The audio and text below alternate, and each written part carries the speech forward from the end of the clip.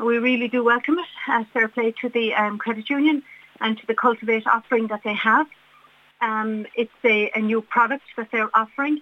It is a secured loan offering up to 300,000 for 30 years with an APR of 5.49%.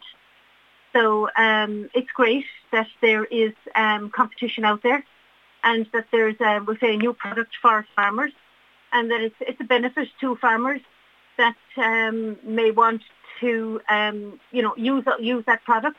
It's a reasonably competitive rate, I suppose, what the rates are at the moment. And we, especially with the departure of Ulster Bank and KBC recently, that has left a void in the marketplace. All those accounts had to find new homes and new banks. So the fact that the credit union have the cultivate product and now this new secured loan offering, they already have a good product in cultivate. And it's great to see them coming into the marketplace and, being another force in the banking sector. And I mean, they still have a counter service. They have a blended approach where people can do online applications as well as the counter service. Many people like that. And, they're local. There's one in every town. So I think for this product that it's going to be probably rolled out in St. Charles Credit Union in June 1st.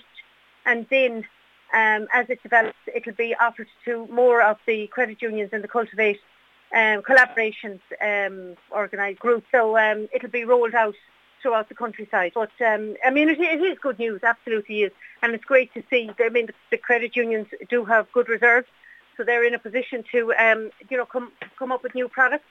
But we would also say, I suppose, as well too, that maybe the central bank might look as flexible as possible as they can on the rules and regulations that they have over the credit union, that to give them the leeway and whatever the percentages are for their asset base, to be able to bring those products to market and to the benefit of all users of the credit union, and especially on this particular product for the farming community and for agriculture.